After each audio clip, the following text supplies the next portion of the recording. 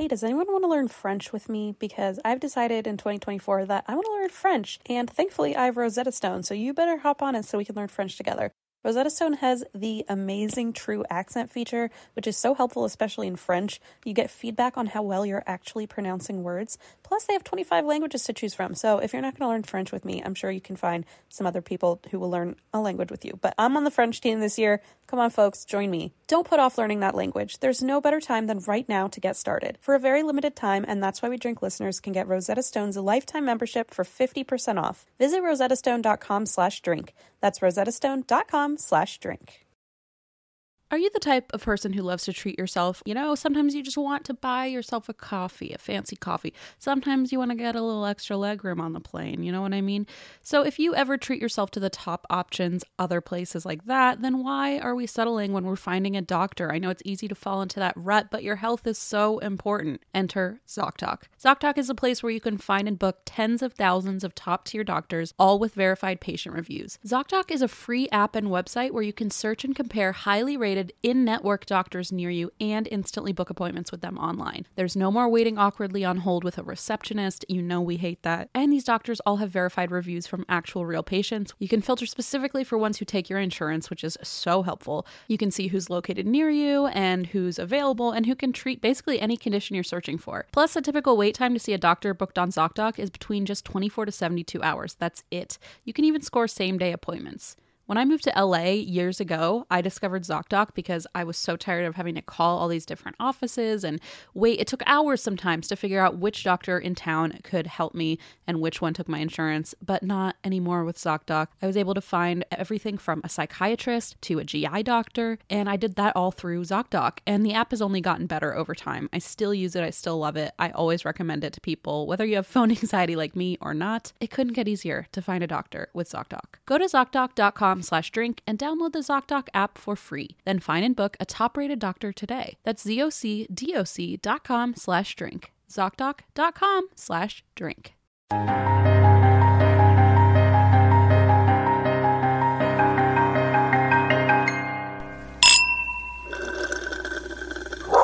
We're in the end game now.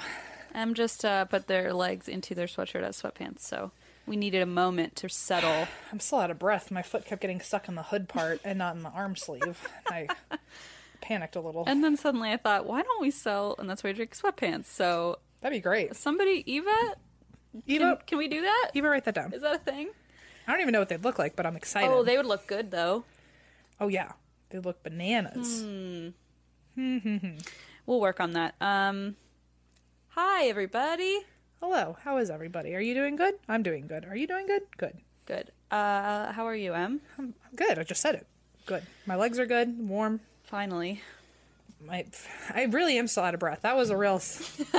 you know when you're, like, not in shape and you can... No, I don't know anything about that. Like, I could feel my, like, abs where they should be, at least. I could feel it, like, twitching because I was trying to hold my core together I swear, enough. The only person I know who doesn't know that is RJ. RJ is the only person I know who doesn't know what it's like to not be in shape. Recently, I was sitting on the couch with Allison, and I like tried to lean up just to like pull the blanket out from behind me, and her legs were on my lap. She could feel my stomach trembling because I could not lift the blanket out from behind me. And I'm sure RJ would be like, "What are you talking about? Like I lift other humans over my head." I don't know. How are you? Oh, I'm great. Thank you for asking. You're welcome. It's February. We're getting through it. You guys are probably cold. I'm so sorry about that. We're doing some things. We're going to Northern California. I don't know. I feel like things are like, okay, this is so going to jinx it, but I feel like things are relatively calm right now.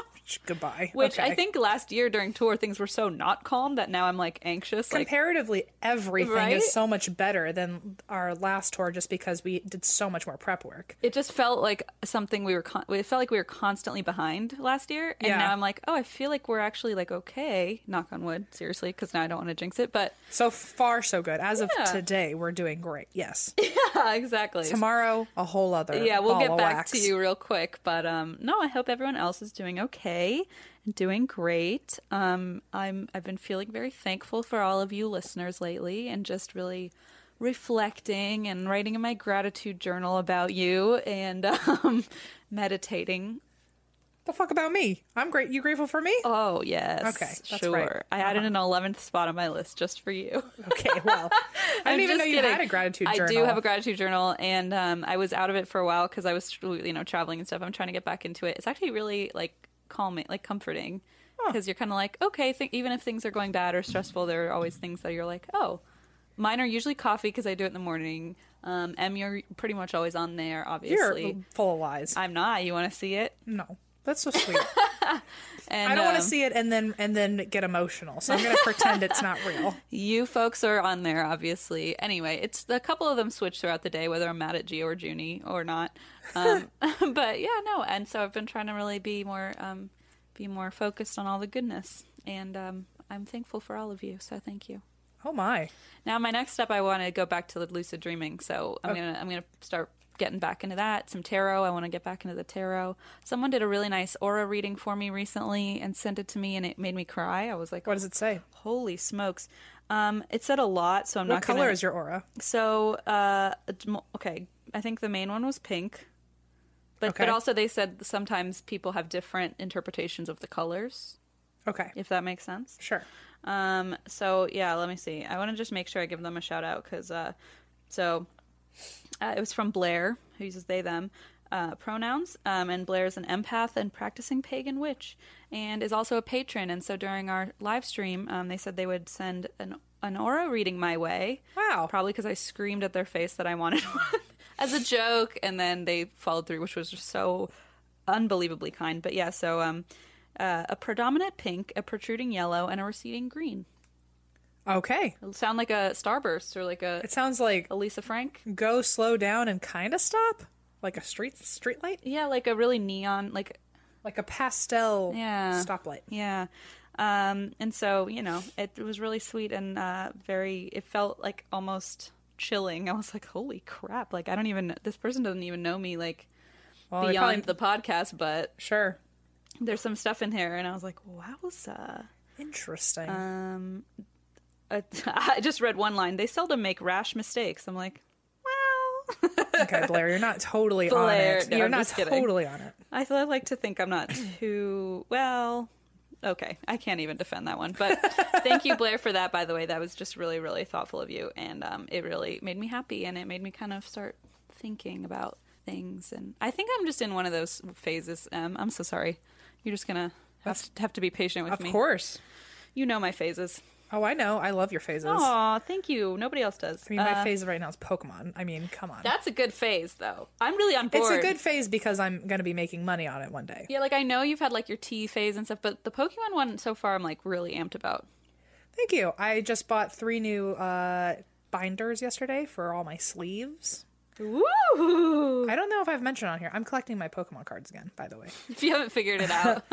No, I found all my old ones from my mom's house, and a lot of them are in pretty great condition, so I was like, I'll just fill out the complete set. So that's amazing. I mean, that's a fun hobby. Yeah. I came back, I bought a bunch of cards when we were gone in Texas, and I came home to them, so it was fun to organize them. And it's like an unboxing. It was. I get FabFitFun, you get Pokemon cards.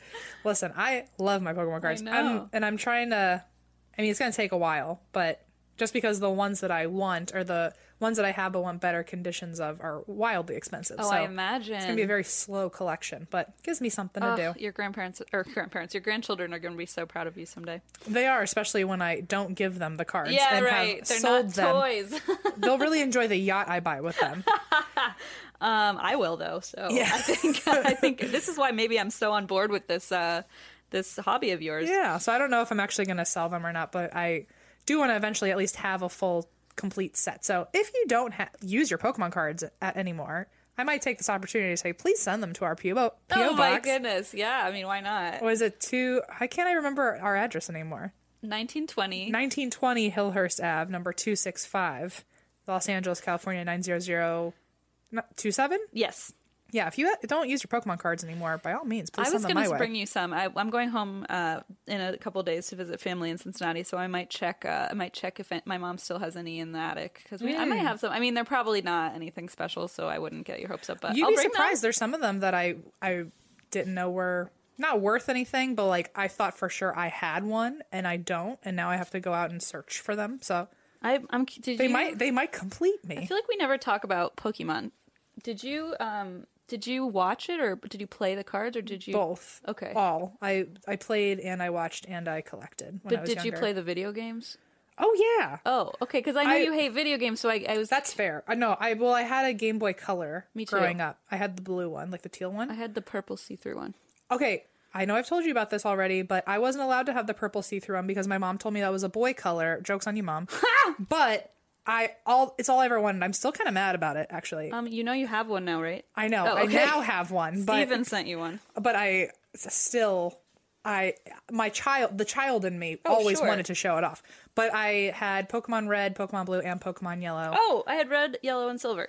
Yeah, I had the I guess the original 3 colors, and then they had like Sapphire and Ruby, or they had Silver and Gold and Sapphire. Yeah. I stopped caring after Red, Yellow, Blue.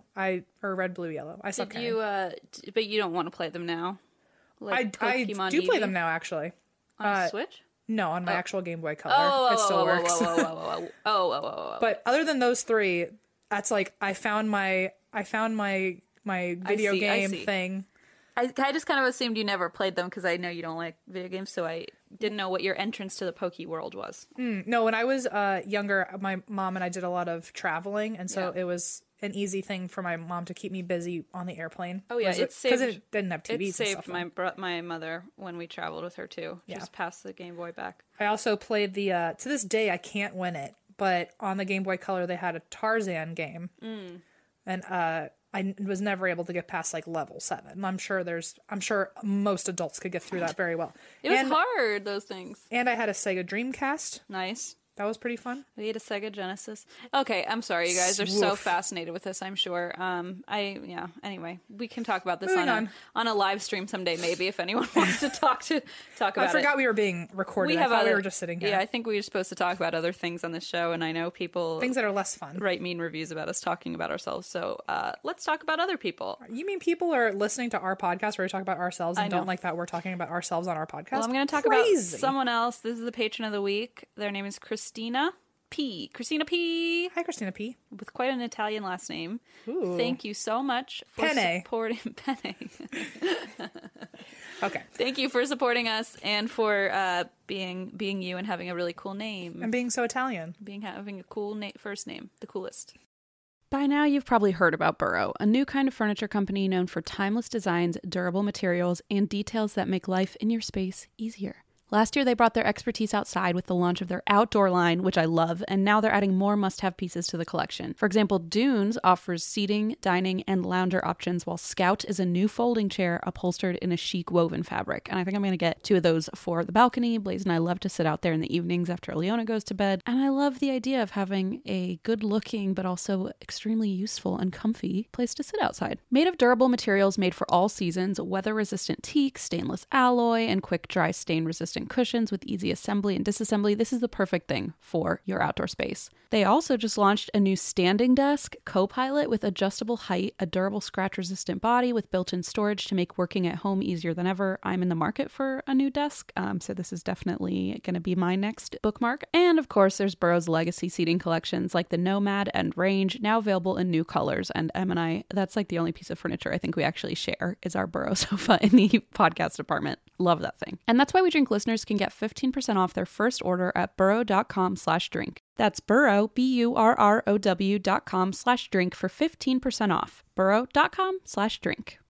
This episode is brought to you by Progressive, where drivers who save by switching save nearly $750 on average. Plus, auto customers qualify for an average of 7 discounts. Quote now at Progressive.com to see if you could save. Progressive Casualty Insurance Company and Affiliates. National average 12-month savings of $744 by new customers surveyed who saved with Progressive between June 2022 and May 2023. Potential savings will vary. Discounts not available in all states and situations.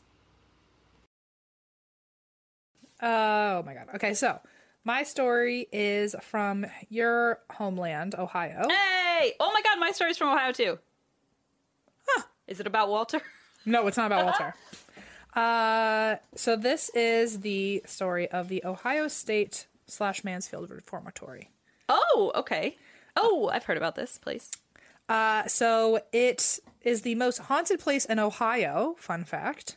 Some say it's one of the most haunted places in the country. Besides my mom's house. Well, that's a fact. It's been seen on the Harry and Walter Go to New York show. I do not know what that is. Me either. It's been on Tango and Cash.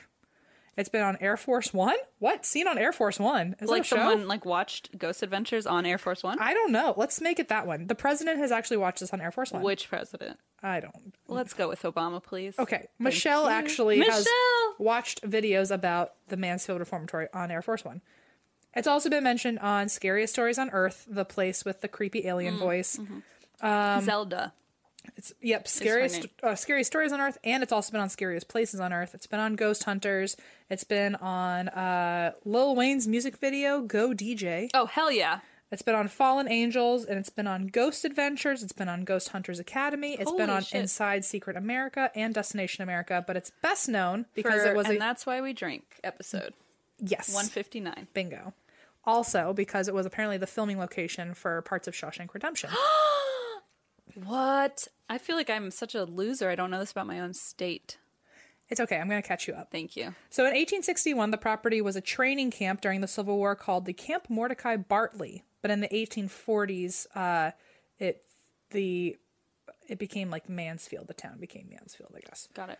And so in 1867, 6 years later, Mansfield was chosen as a build site for an immediate penitentiary, which was 180 acres and cost $1.3 million at the time. Oh, that's a lot. So $1.3 million in 1867. I couldn't even begin to tell you how much that cost. 400 billion. Okay, that sounds right. There were 3 design choices. Fun fact, there are 3 different styles to this place, so it's a little mishmash of all of them. Victorian Gothic, Richardsonian Romanesque, and Queen Anne. Oh my god. So they really were like, this prison, what turrets do we want it to have? Like, I mean, you were just telling me and Eva about Victorian houses, how at the time Yeah. they were actually super tacky because they were so ornate. fun fact, everyone. Victorian houses originally were considered the McMansions of their day because they were built by typically the nouveau riche who wanted to show off their money. And so they would build these really massive, intricate houses with like big turrets and things that kind of were useless as far as architecturally speaking, but were kind of flashy and showy. And so nowadays, obviously, they're considered very historic and beautiful. And like, I love them personally, but I do, but people yeah. at the time then apparently would laugh at us for thinking it looked beautiful. It's like apparently very tacky and like you're showing off your wealth by like building crazy, spirals and shit in your house. But yeah, so that's kind of a fun fact. Anyway, this sounds like it was one of those tacky places because it's got a lot of really elegant, elaborate for a jail too, like so it's like a McMansion penitentiary, penitentiary. a McTentiary. Sure. Also, the design was meant, obviously, because it was like Victorian Gothic and all this. It was meant McPrison. A McPrison. Sorry, it just sounds better. It was the design was meant to intimidate, but also encourage the inmates to become spiritually reborn. So it's supposed to also kind of look like a church. Oh, so it's one of those. Yeah, it's one of those. I remember those. Also, it was built to look like a castle, so it would look beautiful on the outside. So it was actually considered a gift to be sentenced here compared to other facilities. You're welcome for putting you in this prison cell. In this prison castle church. So when the first prisoners actually came there, it was such a nice looking facility compared to other things in the area. And so townspeople lined the streets handing the first prisoners cigars as congratulations. Oh my goodness. And the building wasn't completely finished yet, so the first inmates actually did have to help with construction. And the prison was done 14 years later. So if you were there for the first 14 years, part of your stay in this penitentiary was to help build the place. That always, that is so scary. I remember that story you told in Florida where they had to build the gallows that they would later be hanged in. Yeah. It's just so disturbing. And here you have to build your own prison. Your McPrison. Your McPrison. It's like a whole other psychological torture. It must be. And you're doing manual labor, too. I'm sure, also, how was that, how was that supervised? Because you would think if all these prisoners are building it, they would build secret passageways. I would put little loose bricks in there. Yeah. A Shawshank Redemption style, maybe Listen. little passageways. In 1919, it was finally completed, and it was the largest self-supporting steel cell block in the world. It had 600 cells, and it was 6 stories high. Wow. It was a mid-level, moderate security prison for the first-time offenders, and the goal was just rehabilitation. So it was very progressive for its time. Okay. It had vocational schooling on site. The facility was self-sustaining. It produced its own food, and 90% of the inmates, when they left, they ended up not reoffending. So Oh, wow. it was doing its job. That's pretty incredible. And in 1891, it was officially changed to the Ohio State Reformatory, not the Mansfield Reformatory. In what year? 1891. Got it. In that same year, Phoebe Wise owned a farmhouse across the street. Okay. Oh, good for her. Remember Phoebe. Okay. Can you imagine if I don't mention Phoebe for the rest of... I love that. That's the best. Maybe I should start doing that in all of my haunted house stories. I'll be like, and across the street lived Benjamin. He had a yo-yo. Yeah. Good for him. Just to like bring some light to this story. I really like this fun fact that you just gave me. Who the fuck is Phoebe Wise? We'll I don't find out. know. So in 1891, Phoebe Wise lived across the street in a farmhouse. People thought Phoebe was rich, but she just because she didn't trust banks, so they thought like, oh, she must like have all of her money held somewhere else. So rumors of her having a fortune hidden in the house started circulating the area, and 3 men broke into her house, tied her to a chair, lit a torch under her feet, demanding her fortune. Oh my god. Burning her feet until she like came clean about where her money was. Oh no. But she didn't have anything. She just didn't trust banks. And so when they left, she untied herself and walked to the jail to report everything since there were guards there. She's like, this just happened across the street to me. Holy shit. And she became a local celebrity. A guy named Jacob heard about her and started stalking her because he was so impressed with her story. Oh, ew. Okay. Ew. So now a second round of horror is happening. Come on, this woman can't get a break. We should have just ended it at she bought a house across the street. Well, I liked Phoebe when she had her yo-yo across the street. So Jacob got into stalking her and showed up at her house one night, tapped on the window, knocked on the door, and watched her through her windows. Don't fucking do that, people. Apparently this became pretty common, and one night came to her house and yelled, "Marry me or kill me, Phoebe." And so she pointed a rifle through the window and shot him. She's like, get the fuck away from me. She's like, you told it me to. So the Mansfield News Journal the next day had a headline that Phoebe Wise rids herself of an intolerable nuisance. Cockroaches? Pests? No. Jacob. So after she died in 1933, locals believed that she still had a fortune, and so they broke in and tore apart her floors and walls. What in the world? But before that, when she had untied herself and gone to the police, and then she started getting stalked, the reason that she became such a big name in town was because she also then became a hermit because she was terrified of the fact that someone broke in and lit her feet on fire. Yes, and so I would that's think why so. she started getting stalkers because they were curious about what happened to her. But she started getting stalkers because these people they wanted her fortune or they wanted to marry her, apparently. They were being bad people and being stalkers. Well, also, the reason I mention this now is because she became a hermit, obviously. People started getting curious about her. She started talking to the animals near her. She started being known for shouting loudly out the window to get people's attention. She also, apparently to the local children, was a witch. Right. That checks out for, childhood lore, I guess. Mm-hmm. So I'll bring that up later, but Phoebe Wise is now the witch across the street from the Ohio State Reformatory. Okay, interesting. So in the 1960s, the reformatory was getting overcrowded and it was breeding conflict, and 10 years later, they declared it was now a max security program, and dangerous criminals were also getting sent there after it was already overcrowded. So now there's like really scary criminals also crowding this place. So the prison's focus shifted from reform to just punishment, just to keep people at bay, and it got a reputation for inhumane conditions. Let me guess, the reoffender rate went up or went down. Oh, I'm sure. Or whatever the percentage was. I'm sure of that. There was a reputation for extreme violence between the inmates. There was excessive daily shakings and beatings from the guards. Shakings? Oh, There God. was poor nutrition, pest infestations, diseases. Occasionally the inmates were thrown over the catwalks. Holy shit. Just to get them away. I don't know. What the fuck? Apparently, there were a few types of torture. One was called the Butterfly. No, I don't like this. There was electro torture. There were water hoses. There was a sweat box, and there was the hole. What's the butterfly? I think we get to it in a little bit. Ironically, the chapel was also now an execution room. Oh my goodness. Many were tortured and hanged there. Oh my god. Many also died of suicide. One in particular was in cell 13.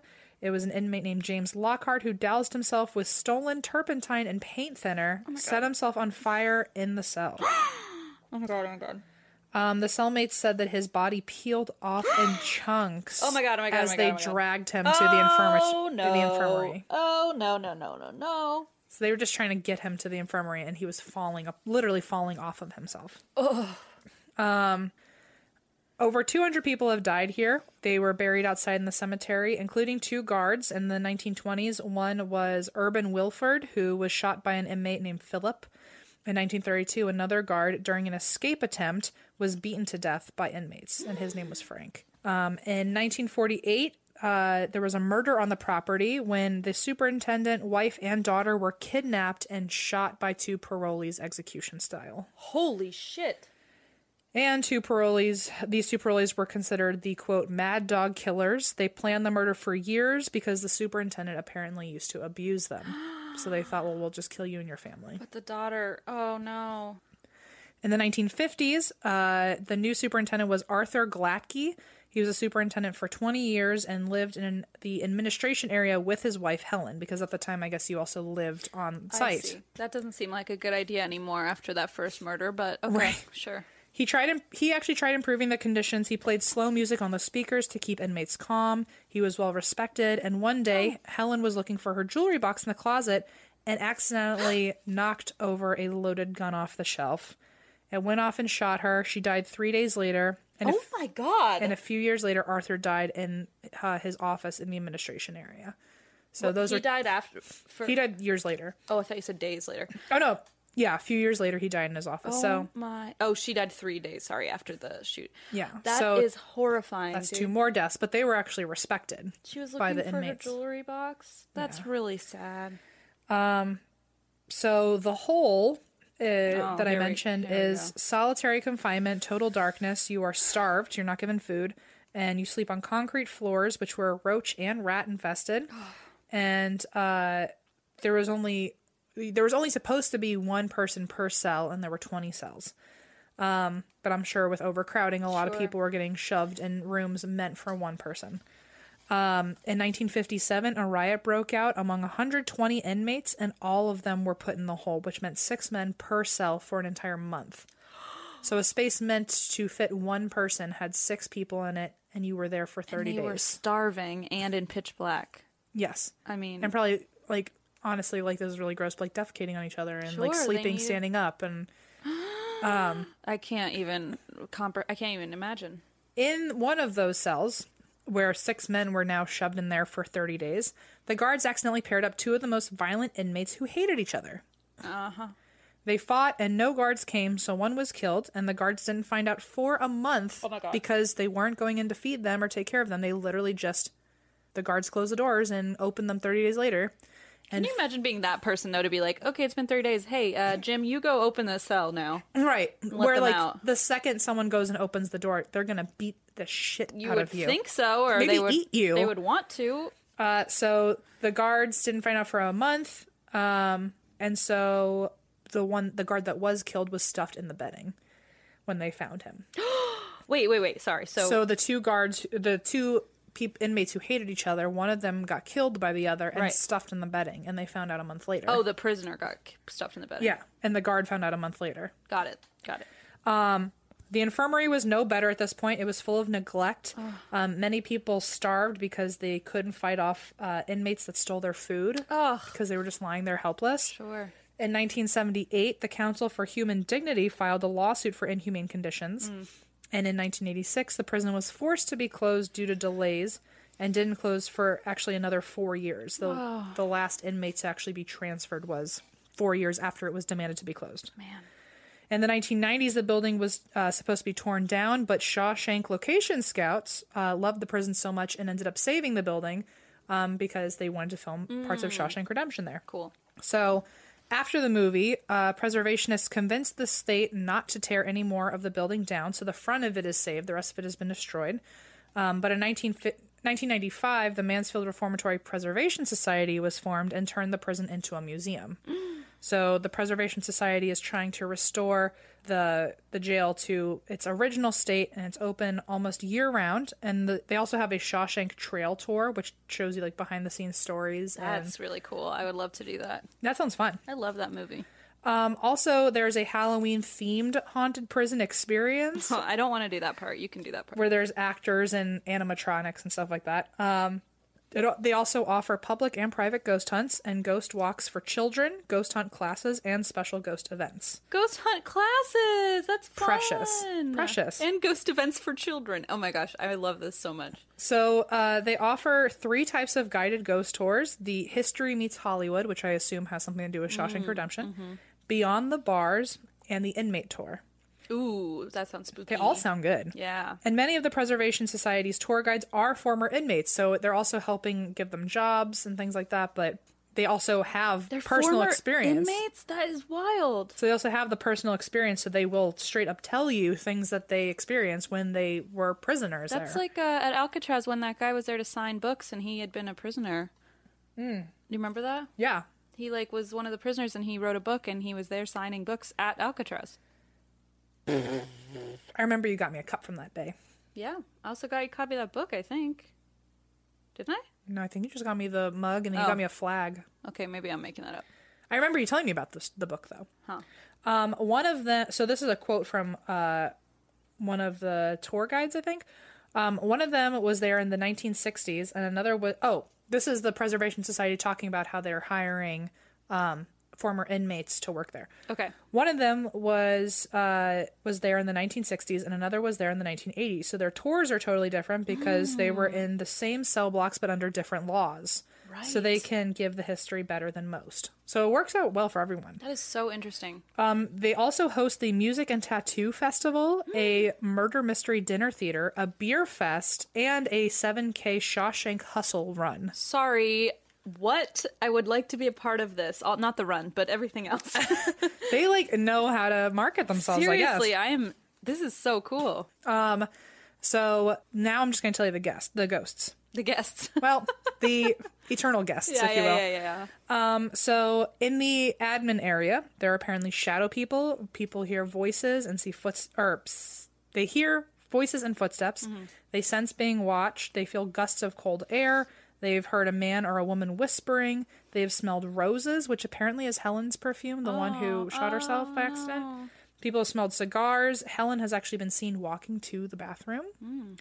In the attic, there's a quote from someone saying, "Let's just say a very well-known paranormal celebrity had an experience up there and refused to go back in. I'm not going to say who it was. I'll just say that he grabbed his scarf and walked out."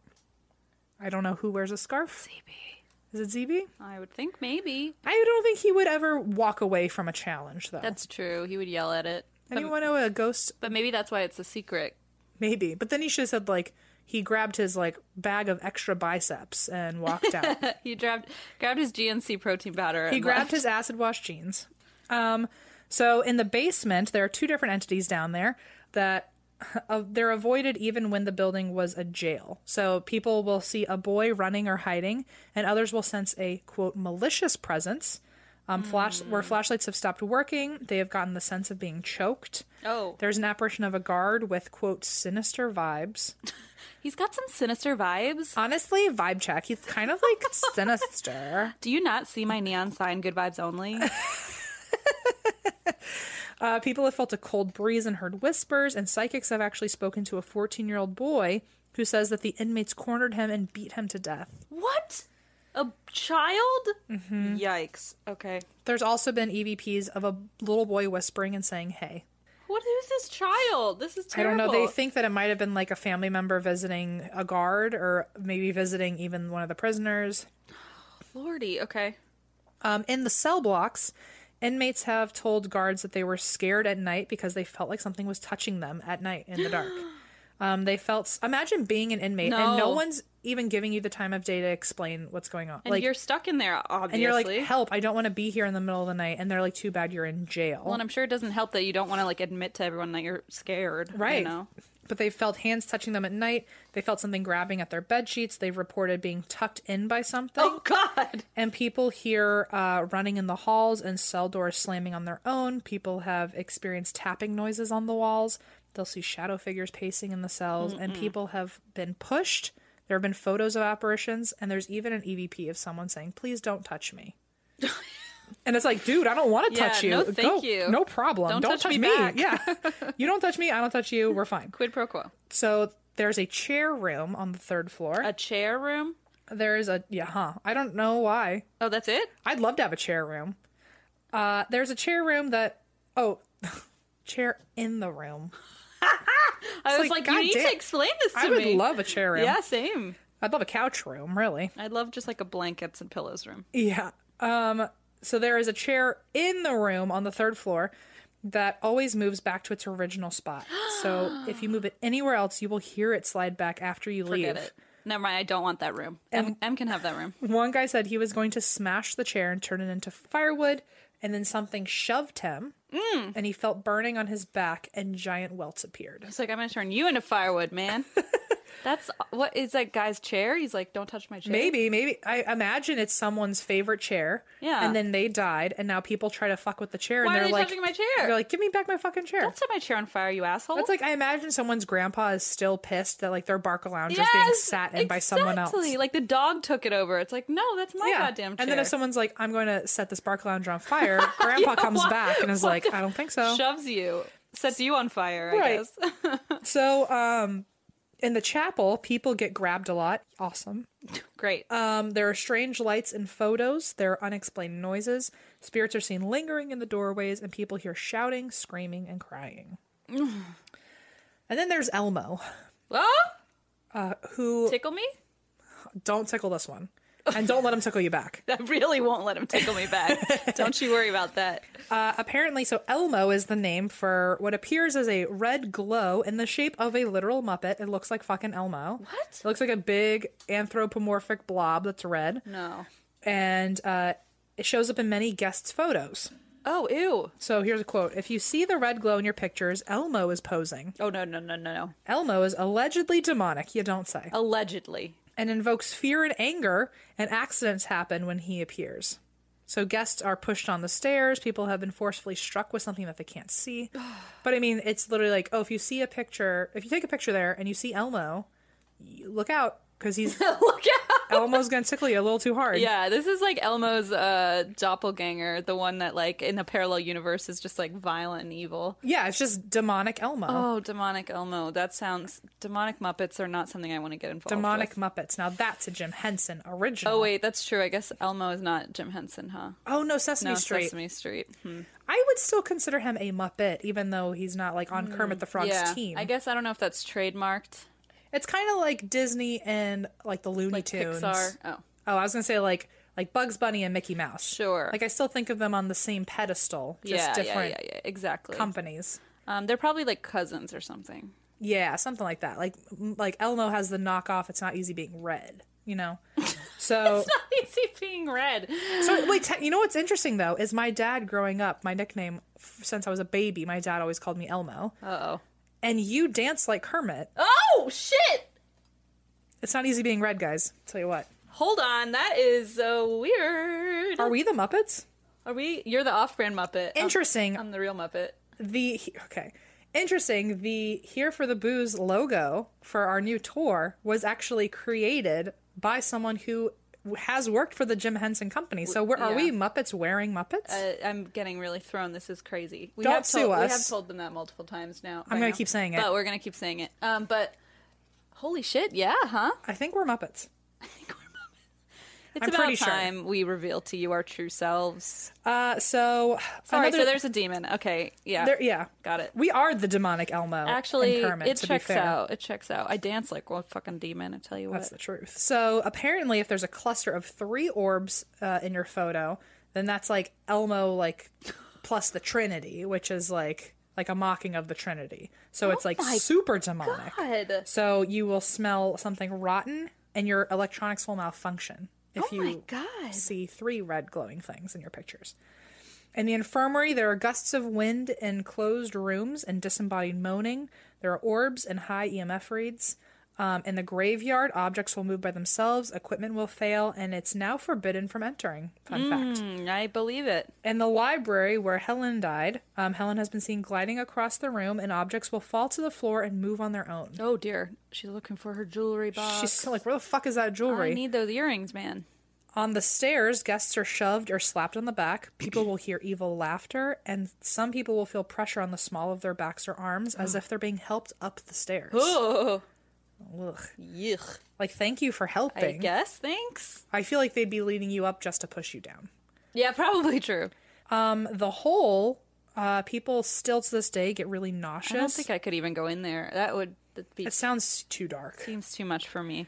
People get nauseous. People feel like they're being watched. People have felt breath on their necks. People have seen glowing eyes. They've heard shuffling in halls.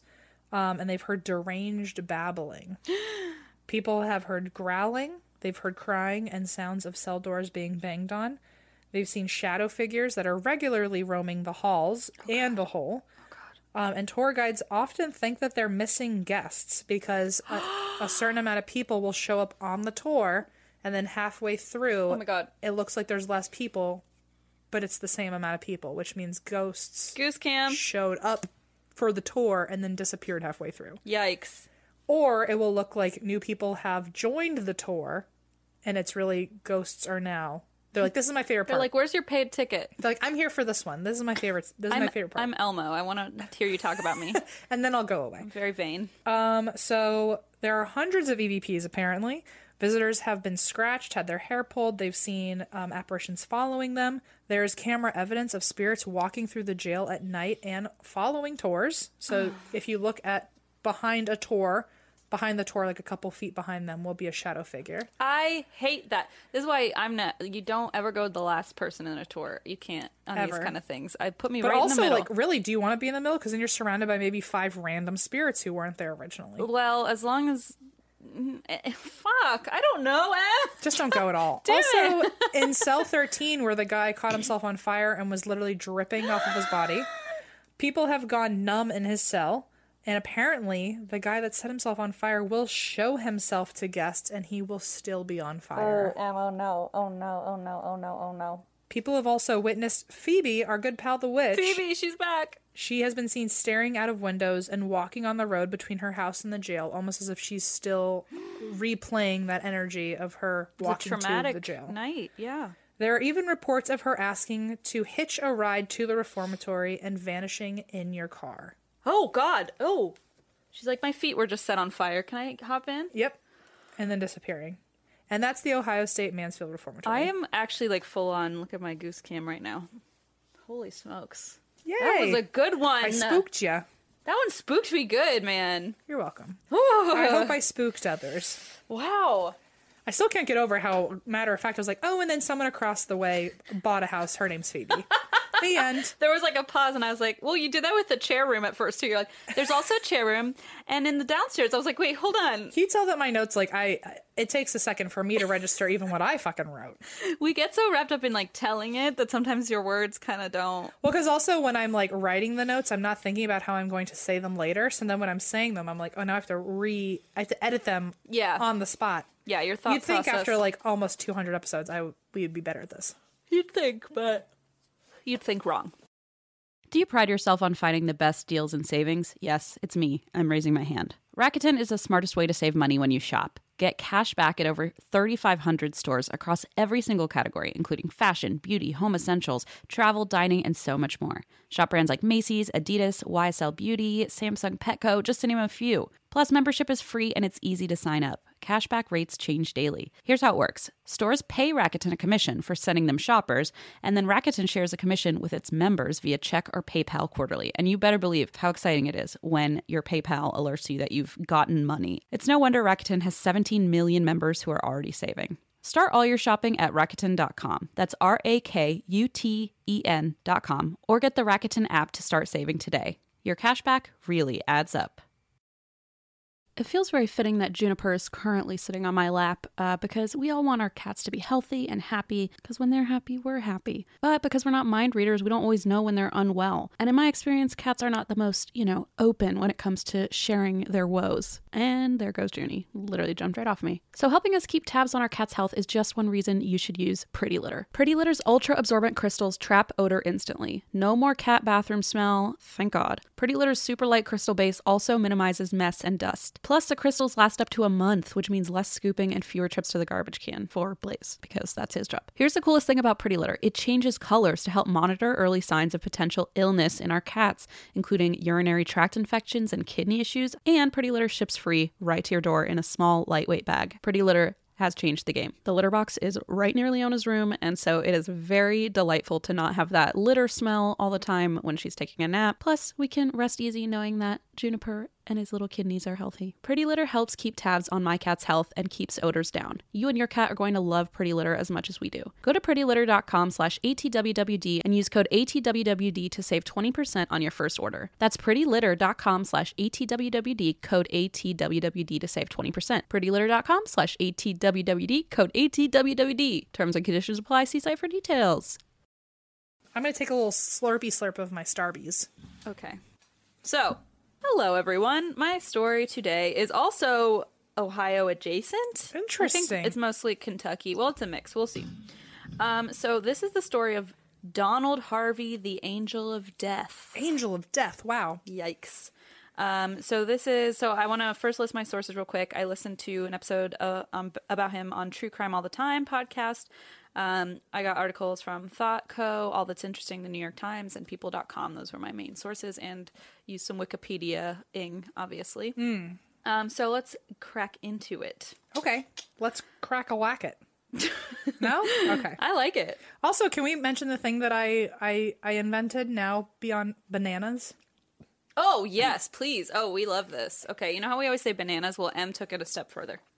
So I don't remember, I don't know why this happened. It just felt right. And so We were all in the car in Texas after a show. yeah. And then someone, I think Eva was talking about something. And instead of me going, well, she sounds bananas, I wasn't thinking. And I just went, she sounds noodles. And just kept staring at their phone. And we were like, what did you just say? I wasn't thinking. I just decided to say noodles that time. Eva lost her GD mind. Like, She went kind of noodles. I have never heard her laugh this hard at anything. I felt so good. My ego was at like an know. all-time high. I was like, wow, I've never heard Eva laugh like this. And she was laughing so hard that I got distracted from laughing myself. And so it was like funny to watch Eva laugh. I don't know, but Anyway, now I'm switching it up. Every now and then I'm going to take out the bananas and say And then noodles. later that night, I had a bad experience with a Postmates driver, and M said, he's the mayor of Noodletown. He is. He's the fucking mayor. Oh, and then you weren't here. I forgot to tell you the new thing. Oh, God, okay. So Eva and I flew back earlier than Christine, so it was just me and Eva getting onto the plane, and we were talking about how things were noodles and how there was like a mayor of Noodletown. And then I realized, like, wait a minute, doesn't your, like, weird game, don't they, like, propose with spaghetti and shit? And so I was like, isn't your spaghetti friend, like, the governor of Noodletown? So I don't know if I'm saying any of it right. I don't know what you're totally talking about. I think you're talking about Stardew Valley. Yeah, that guy. But don't they like spaghetti on their head? Eva does that. Eva did that. Oh. Eva walked around with spaghetti on her head and handed it to Sebastian. So Eva's the governor of Noodletown. We always knew it. Eva's the governor of Noodletown. I had a hunch. Well, there was a part where I accidentally murdered the governor in the game. You did? Well, I don't want to go there. It was really What bad. did you hold up? Well, so here's the thing is like there was a stew and they said put something in the stew and so I was like, oops, I forgot to bring my ingredients, but like who else will know? So I put in some tree sap. It was the only thing I had with me. And then it was like he died. And then everyone was like, who did this? And I was like, Blaze, they don't know it's me. And he's like, it's a video game. Of course they know it's you. Like, you're the one that caused this. I literally, this sounds like such an acid trip. I feel like this is how my parents heard me when I was a teenager with like all my like slang jargon. And you're like, well, they asked me to bring stuff for a stew, but then I brought sap and then like the governor died. And yeah. And they're like, what the fuck are you And I was like, Blaze, I can't tell anyone. And he's like, Christine, it's like, things only happen because you do them. It's a video game. The best part is you can tell me and I'll never tell a soul except for this podcast. Oh, But, I've told literally everyone. I don't know what you're talking about. And then next year I had to Google what to give the governor because I couldn't seem to make him happy. Well, You did have to poison give him him. a gold carrot, so if you're wondering. Oh, but not spaghetti. I'm really hung up on the spaghetti thing. Yeah, the spaghetti, that's Eva, because at first she didn't realize how, like, when you carry an item, you hold it above your head, but she didn't, like, know that, so she just kept walking around with spaghetti, and she just didn't know how to get rid of it. Sounds like the way I want, like, one day when I own a castle and I expect a banquet every night, I hope all of the servers just hold the most exquisite foods over their head and then just bestow them to me. Yeah, and then if you walk up to somebody while you're holding an item, you give it to them, and she didn't know that, and she had just bought the spaghetti for herself, and so she walked up to someone to talk to them and handed him the spaghetti, and he was like, I don't like this. And she's like, that's my damn spaghetti! I bought it for myself! Anyway. I'll never get it, but I love it anyway. I keep trying to explain it, which is just so stupid. Why? Anyway, it sounds noodles. Anyway, it is Noodles, and it is Stardew Valley, and apparently Animal Crossing is coming out soon, so I'm going to be on that game, so just get ready, Em. I don't even know what you're talking about. I know. Okay, let's see. Let's get back into this. So, Donald Harvey. Why did we talk about any of that? I don't know. I don't know where that came from. Something about bananas. I guess so. Anyway, so Donald Harvey, born April 15th, 1952 in Butler County, Ohio, pretty close to where I'm from. His parents moved to Booneville, Kentucky when he was pretty young. And, wow, shocker, he didn't have a great childhood. Oh, Kelsapries. Kelsapries! That's Em's other thing that I love. By the way, we were watching Degrassi the other day, as we do, and Allison was like, out of all these characters, which one would I be? Which one would you be? And then she told me that I would be, like, there's this one girl, Paige, who everyone kind of knows in the early seasons as, like, being the kind of, like, the queen bee, Regina George, like, bossy, you know, the one that no one really likes because she's, like... The queen bee. The queen bee, very high maintenance and all that. And Allison was like, oh, you would be Paige for sure. And I was like, how on earth am I Paige? And then out of fucking Paige's mouth 3 minutes later in Degrassi, she fucking goes Kelsapries. There you go. There you go. I was actually like, yeah, I fully agree with Allison, to be honest. I do love a good dose of drama. Emma is a fucking queen bee, I tell you what. Just a queen. Right. Okay, let's go. I'm just your fucking jester holding up your noodles above my head. That's exactly my fantasy. Actually, like, you're really like the emperor, and I'm just wandering around like Emperor. The emperor trying to in the empire, and I'm just fucking the jester. I'll take it. I love it. Moving on. Quickly. Sorry. Okay, love my stuff. So he did not have a good childhood. Kelsapries, Em says, And Paige. His mother basically said, "Oh, his childhood was filled with love and happiness," but it wasn't. It was later revealed that Harvey suffered through quite a bit of abuse at the hands of adults in his life, most notably his uncle and his male adult neighbor. He also suffered a head injury as a child. Interesting. And as we know, studies have shown that many mass murderers and serial killers have something in common. They have suffered a head injury as a child. And the theory is that brain injuries are linked to acquired sociopathy. So all this to say, Harvey had a troubled start, and it's not looking good. Looking hot. From day one. Especially because another common trait among murderers is abuse during childhood as well. Sure. So... fast forward to 1970. Harvey at this point is 18 and living in Cincinnati. Hooday. Okay. In Sinville. Anyone call it that? The Sinner's Town. Sin City. Is that what they call it? No, that's Las Vegas. Okay. Oh, right. I didn't know that. Okay. No. Can we start calling it Cincinnati with an S? Because it sounds more appropriate for you. Cincinnati. Oh, yeah, sure. They do call it Zin with a Z because it's a German town. Like, it's a German town. Of course it's a German. Of course that's where your parents went when they came here. I just assumed you knew that. I mean, it was called Porkopolis because that's like where they manufacture all the pork. What? You didn't know this? Literally not at all. It's called Over the Rhine. Like, it's like the Rhine Oh, River. I know. Over the Rhine. Is it downtown area because of the Rhine River in Germany? Anyway, whatever. Yes. Wow, a lot of things are clicking. Oh. A lot of things are I clicking. thought you hurt yourself. No, just my brain. I hurt your brain. Sorry. Yeah, no, it's a very, very, very German town. What a shocker to everyone. Yes. Let's see. Head injuries. Wasn't looking hot for Harvey. Thank you. 18 years old, living in Sin City. Sinning in Cincinnati. Yes. There we go. His grandfather was sick and staying at Marymount Hospital in London, Kentucky, so he decided to go stay at the hospital to help care for his grandfather. Over time, he became a familiar face around the hospital. There were nuns and nurses who worked there, and they grew pretty used to him being around. In fact, they grew so accustomed to his presence that they offered him a job there as an orderly. He accepted this job. He was only 18, remember, and he was placed into a position where not only was he just supervising patients on his own, he was also now dispensing medication and inserting catheters, despite being 18 and having, like, zero medical training. I mean, it sounds horrible. Yeah, I mean, yeah. So let's just say the power went straight to his head. Only 2 months into the job, he snapped. One of his patients was a stroke victim named Logan Evans, who grew angry with him and ended up rubbing feces on his face. And in return, Harvey lost control, grabbed a pillow, and smothered him to death. Oh my God. He's, again, only 18 at this point. Then he cleaned himself up and announced Mr. Evans' death to the rest of the staff. And let's just say at this point, things went downhill. Over the next 10 months, Donald Harvey killed 15 more patients. Holy crap. And typically by smothering them or hooking them up to faulty oxygen tanks. Okay, well, Yeah. great. But because most of Harvey's victims were either older or in such poor health, no one suspected him because he kind of played it off as they were older and sick and died of natural causes or their illnesses. Plus, he was so mild-mannered and calm. Like, I mean, literally the day he showed up, they were like, hey, you want to put in catheters? 18-year-old that has never done any medical... Can you imagine of all of the jobs to give someone who has no background in it, you give them inserting catheters?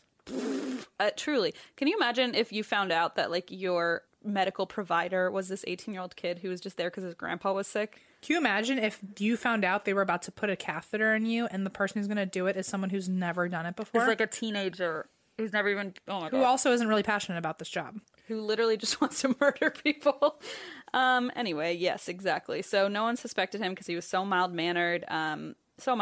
Like I said, they even just let him do whatever the hell he wanted, and he had his own patience. So outside of work, his life was not much better. He was super depressed. He often contemplated suicide. He had actually 2 relationships at this point. He had met a man named James Peluso, and they were on and off lovers for 15 years. And side note, he later killed him when he was too ill to take care of himself. So Jeez. That's a fun fact for you. Oh, fun indeed. But perhaps more notable, Harvey was also involved with a man named Vernon Midden, who was a married man with children who worked as, get this, an undertaker.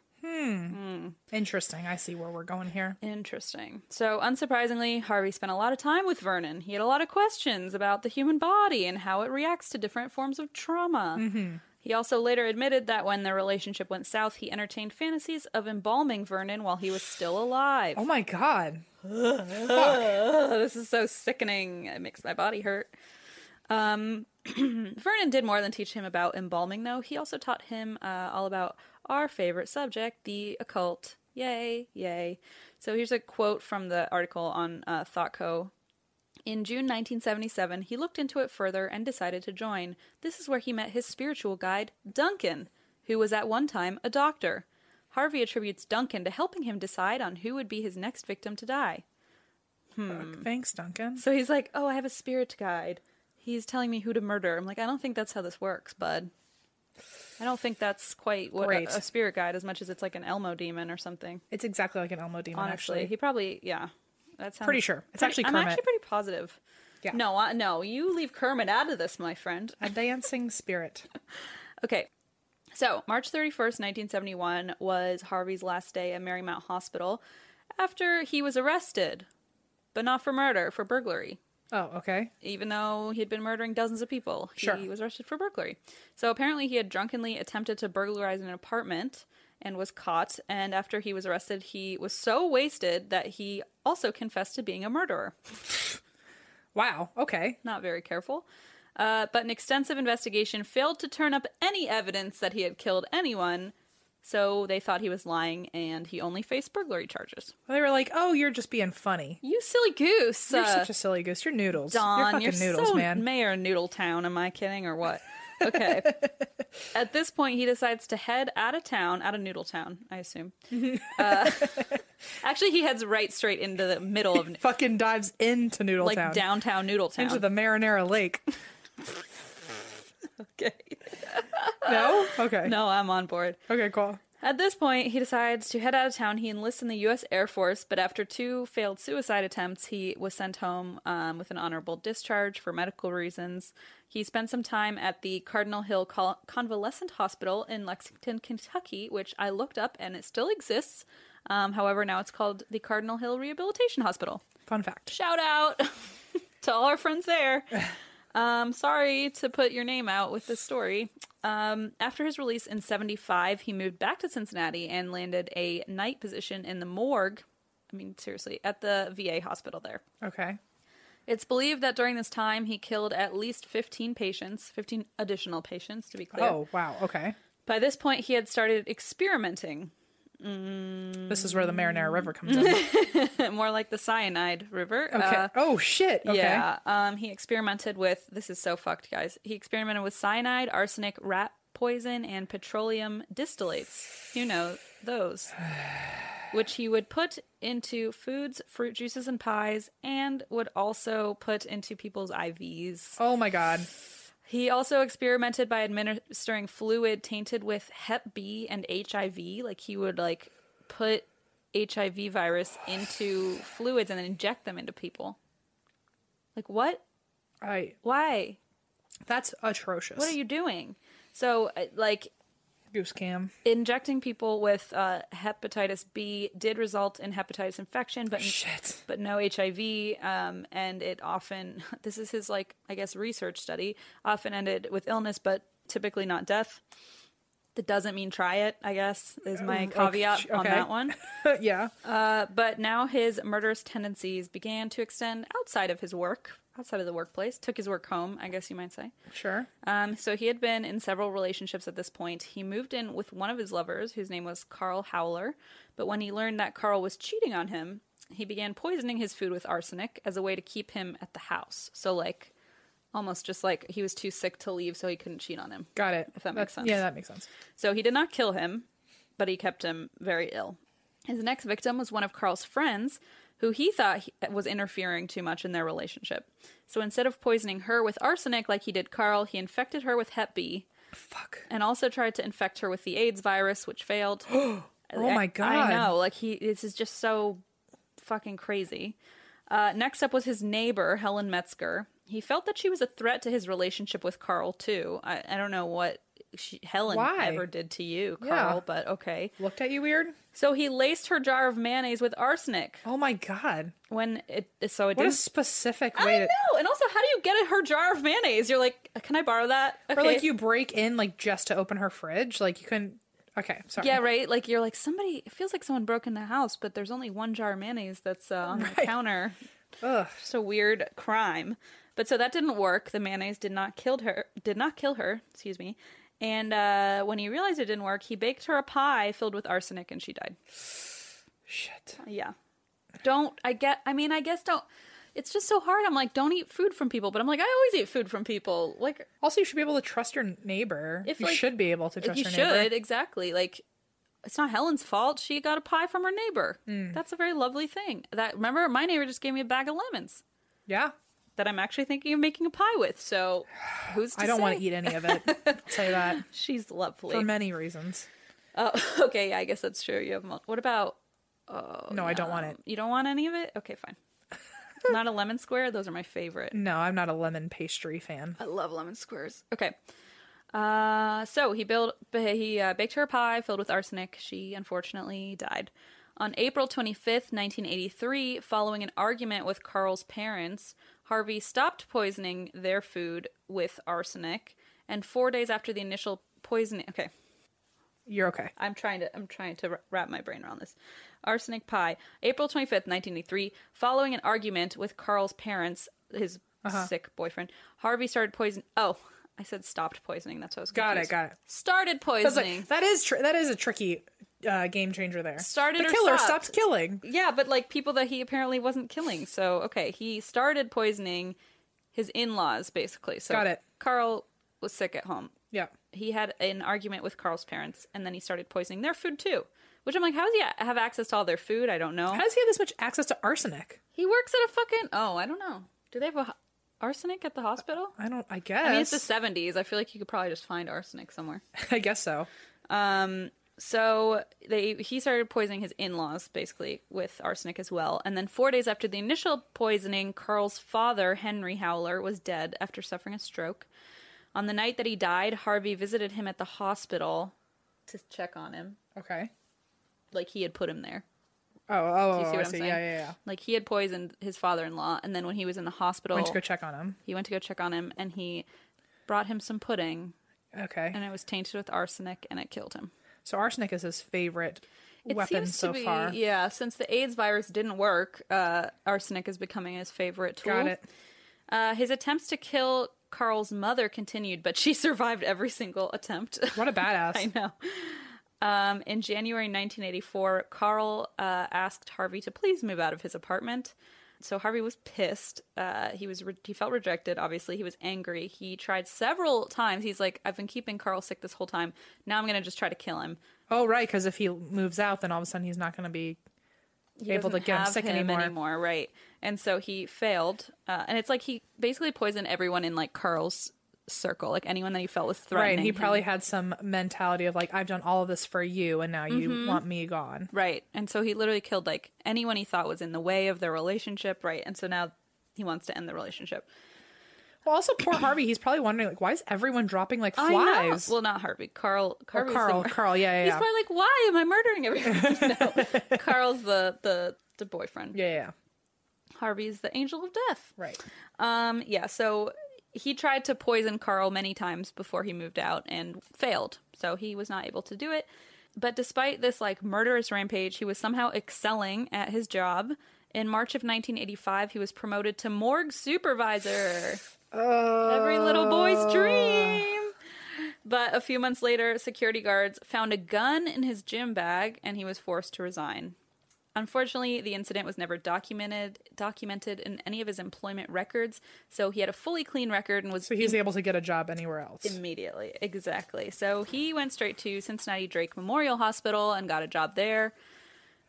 In his own sick way, he quote-unquote thrived because he had control of live patients again. Remember, he was like at a morgue, yeah. And so he was killing people at his home, and now he's like back at a hospital where he has control of killing. But at some point, like, doesn't everyone see like, oh, every person we put him in charge of dies? Like, maybe he shouldn't be in charge of people anymore. Yeah, you'd think so. Okay. Maybe. Great. Maybe you'd think so, but apparently not. Not me. So from April 1986 to March 1987, so a little under a year, Donald Harvey killed 26 patients Okay. That's terrible. in like 11 months. 26? Yes. He described them as mercy killings, saying he hated to see sick people suffer and they were now better off because of him.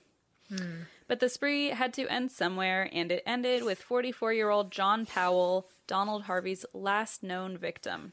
Okay. Powell had been in a motorcycle accident, and in Ohio, so if you die in a motor vehicle accident, any motor vehicle accident in Ohio, it requires an autopsy by law.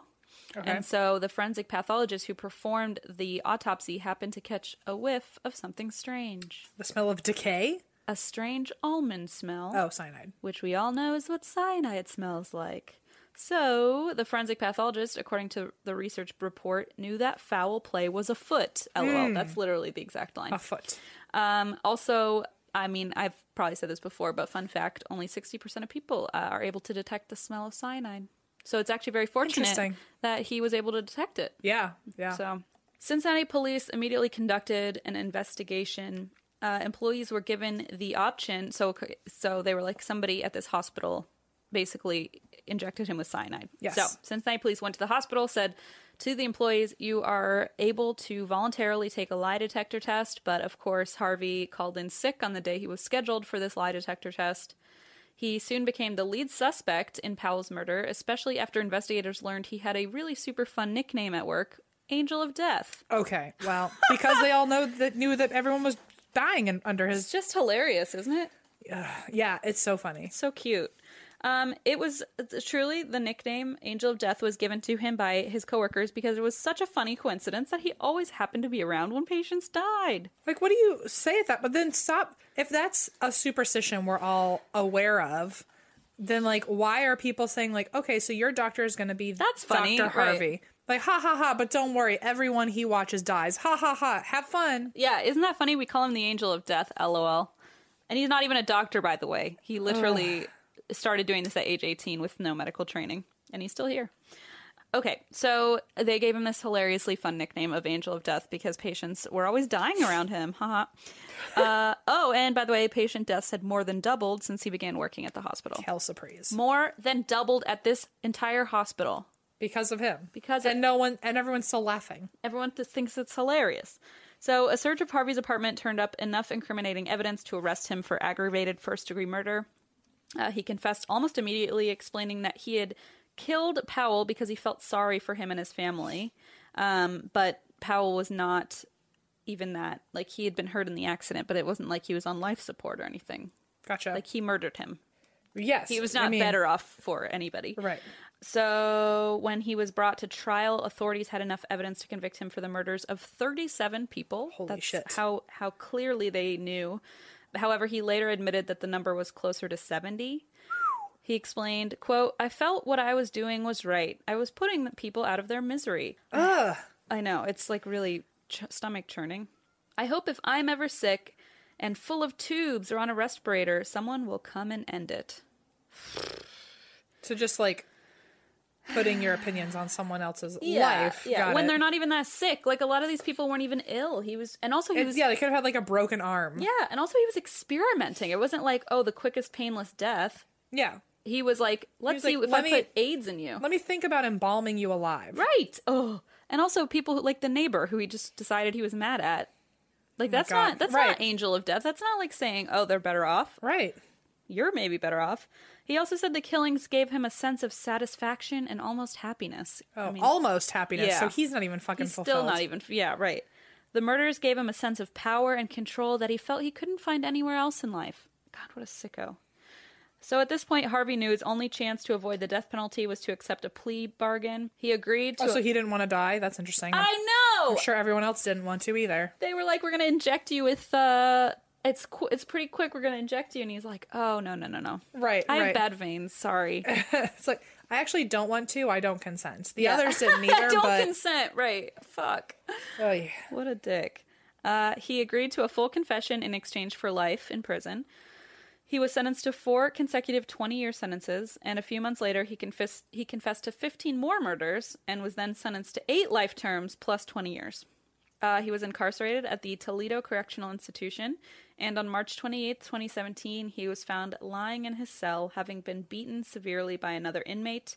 He died 2 years later, and all in all, Donald Harvey, he has passed, but he confessed to 87 murders. Not all of the claims could be fully verified. The 37 were, so there's that giant number. But if his counts are true and accurate, that makes Donald Harvey one of the most prolific serial killers in U.S. history. Holy shit. And that is the story of Donald Harvey, the Angel of Death. Yikes. Yikes. Woofaroo. That's fucking noodles. Ooh, it's so noodles. Honestly. It's just sad. Yeah. And it's, it's scary. I think it's really scary too that, like, if you're ill or whatever, you put yourself, your life, your health, your life at the hands in of others, of somebody who's dedicated to, like, bettering you and, like, do no harm. I mean, that's like the first rule. And then this person is literally like, well, let's see what happens if I put this in your catheter or this in your, and there were other. I mean, it makes you scared because at some point, statistically, most of us will end up in a hospital at some point for something, regardless of how small or big. But, like, then it makes you wonder, like, who am I allowing around me to make me better? Yeah. Because someone might be there to do the exact opposite. Yeah. That being said, go see your doctor if you're ill. I'm not saying don't seek medical help. I'm just saying it's scary that people like this take advantage, and it's scary. I mean, even my last week's story of, like, people on Tinder, I'm not saying don't trust people that you want to hook up with or meet or date. I'm just saying it's only a fraction of a percentage likely, but also that 1%, like, you never know who it's going to happen to. It's just terrifying. really, really scary. So be safe out there, folks. Ay, ay, ay. Yeah, so that's that, I guess. Thank you for coming to apparently an Ohio show. I know. I don't know what that means. Is that an omen? Who's to say? I mean, there were no Walters this time around. That's true. However, Carl showed up again, so. Guys, I'm getting nervous about Walters. They are showing up left and right. Crazy Carl. So I guess that's it. Happy that's it. February. I know. Happy Valentine's Day. Oh, yeah. This is Valentine's Day weekend, or was that last weekend? I have no idea, but I'm with my Valentine here. That's the truth. And we hope you guys have a lovely, happy winter. I know it's probably cold and gloomy. As someone who gets terrible seasonal affective disorder, I hope you're all doing okay. Get one of those lights that has, from Costco, that has like sunshine in it. I need one of those. Get your vitamin D levels up. Christine, are you listening? I need one of those. Well, we're in LA. Okay, yeah, but Okay, sure. got it. You can sit under Skylar and get some sunlight. Ugh. Why does Skylar have a hole? Why does Deb have a hole? I'm actually a little concerned because Skylar seems to have moved for the first time. I don't see most of the web anymore. Deb the web has shifted slightly, and I'm a little anxious about it. I'm nervous. Did Deb the web float down? I think Deb the web's coming to meet you in person. That being said, thank you so much for listening. You can find all of our information at that'swhywedrink.com. That's right. Follow us on social medias and check out our website. On the SMs. On the SM, and we will talk to you soon, folks. We And love you. That's why we drink. In a fast-paced world, every day brings new challenges and new opportunities. At Strayer University, we know a thing or two about getting and staying ahead of change. For over 130 years, we've been providing students like you with innovative tools and customized support, so you can find your way forward and always keep striving. Visit strayer.edu to learn more. Strayer University is certified to operate in Virginia by Chev and has many campuses, including at 2121 15th Street North in Arlington, Virginia.